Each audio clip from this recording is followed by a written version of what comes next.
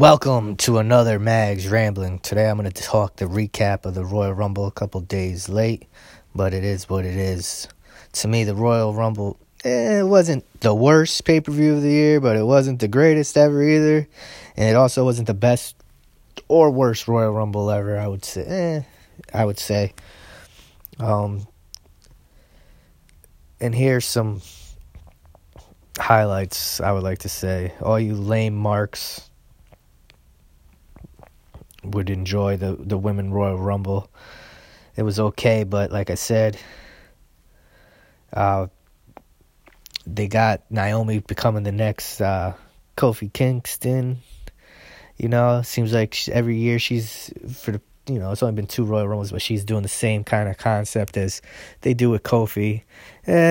Blah, was exciting. Nah, I don't think so. And then anyone who didn't see Becky Lynch winning the Rumble, you're just very new to wrestling, or you just haven't been watching it for a very long time, because they've been pretty much doing the same crap for years. And it is what it is with that. I'm like, that's their moneymaker. She's selling t-shirts and all that, so you knew she was going to get, Ronda versus the man, which you never know. It's still early. They got the feud with Charlotte going on. You never know. It might be a triple threat match, because I don't see, if the rumors are true and Ronda's leaving, I don't see Vince letting Ronda lose like that, Anyway, that's just my opinion. The Men's Royal Rumble was subpar at best. I mean, everyone popped, for Nia Jax. Wow. Like, that hasn't happened before, seriously. Like, a woman entering the Royal... The only difference is the fact that she's got to be in the Women's Rumble, and then she got to be in the Men's Rumble. First time ever. And the fact that she beat up R-Truth, and I think R-Truth was like, yo, I'm coming in at number 30, you're not even going to let me come in? You better give me a title. So, that's why he ended up becoming the United States champion on SmackDown, I believe.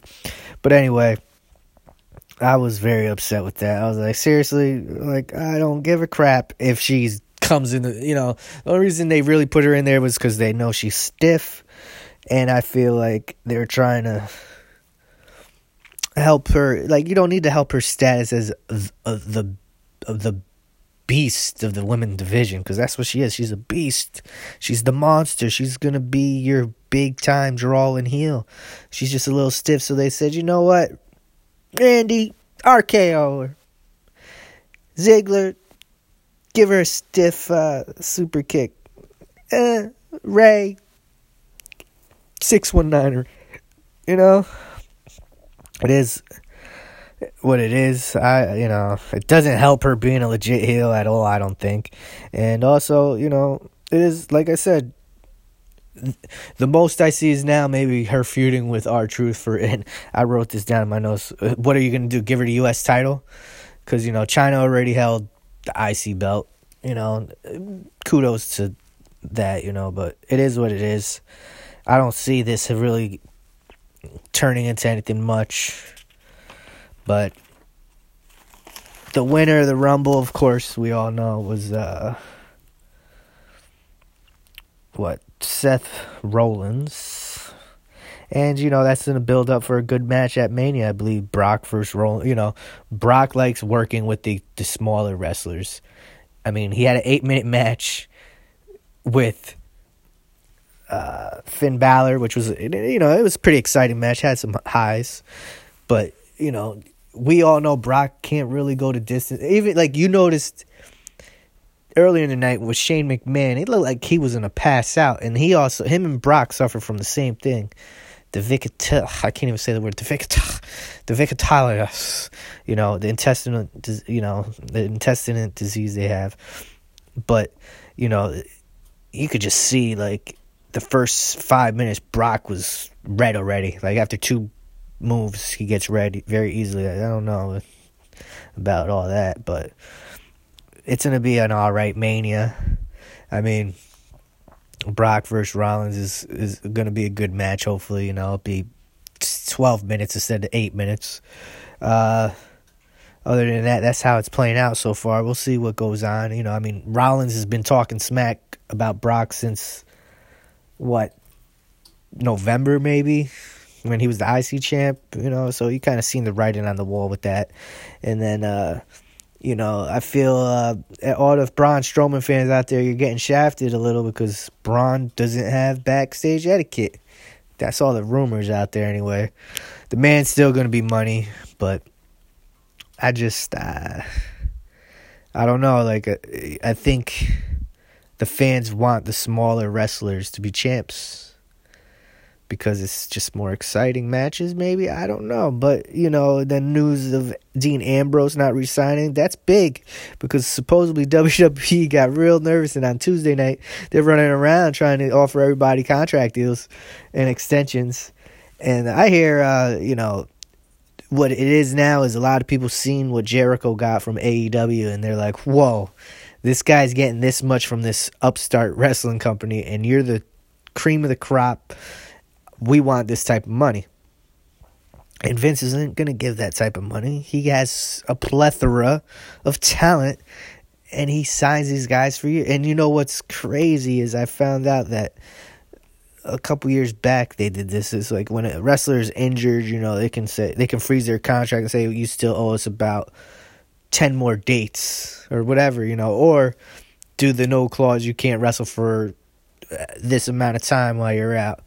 But it seems like Dean Ambrose is scot-free after his contract. I think he's just going to lay low for a little while, heal up his injuries, because he's been injured a lot, and the man's wrestled, maybe 5 years without an injury. And now this year, the past couple years, he's been hurt a lot.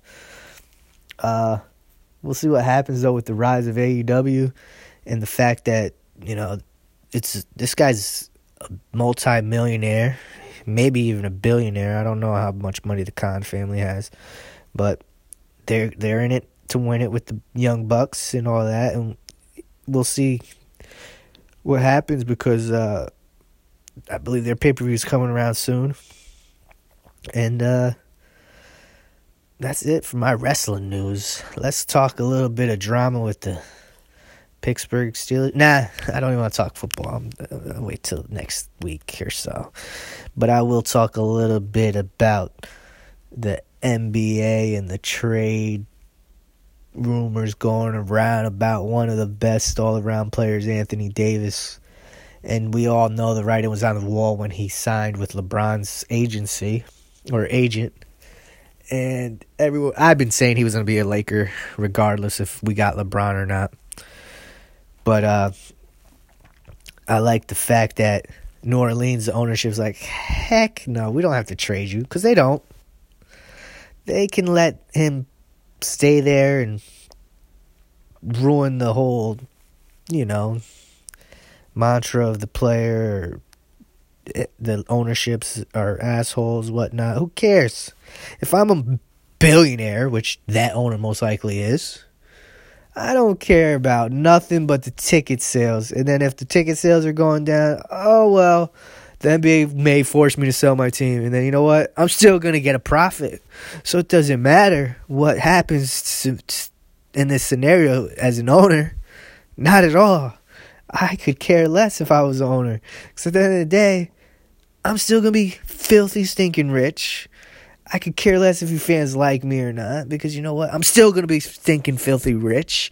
I have more money than all of them, what do I care if I trade Anthony Davis? I don't trade it. And then, I'm like, you know what? I would trade him since he technically doesn't have any say because he didn't put a no trade clause in his contract. They could trade him to any team in the NBA if they want to. And you know what? Oh, well, if he doesn't want to play for that team, it's not my headache no more. It's the other team's headache.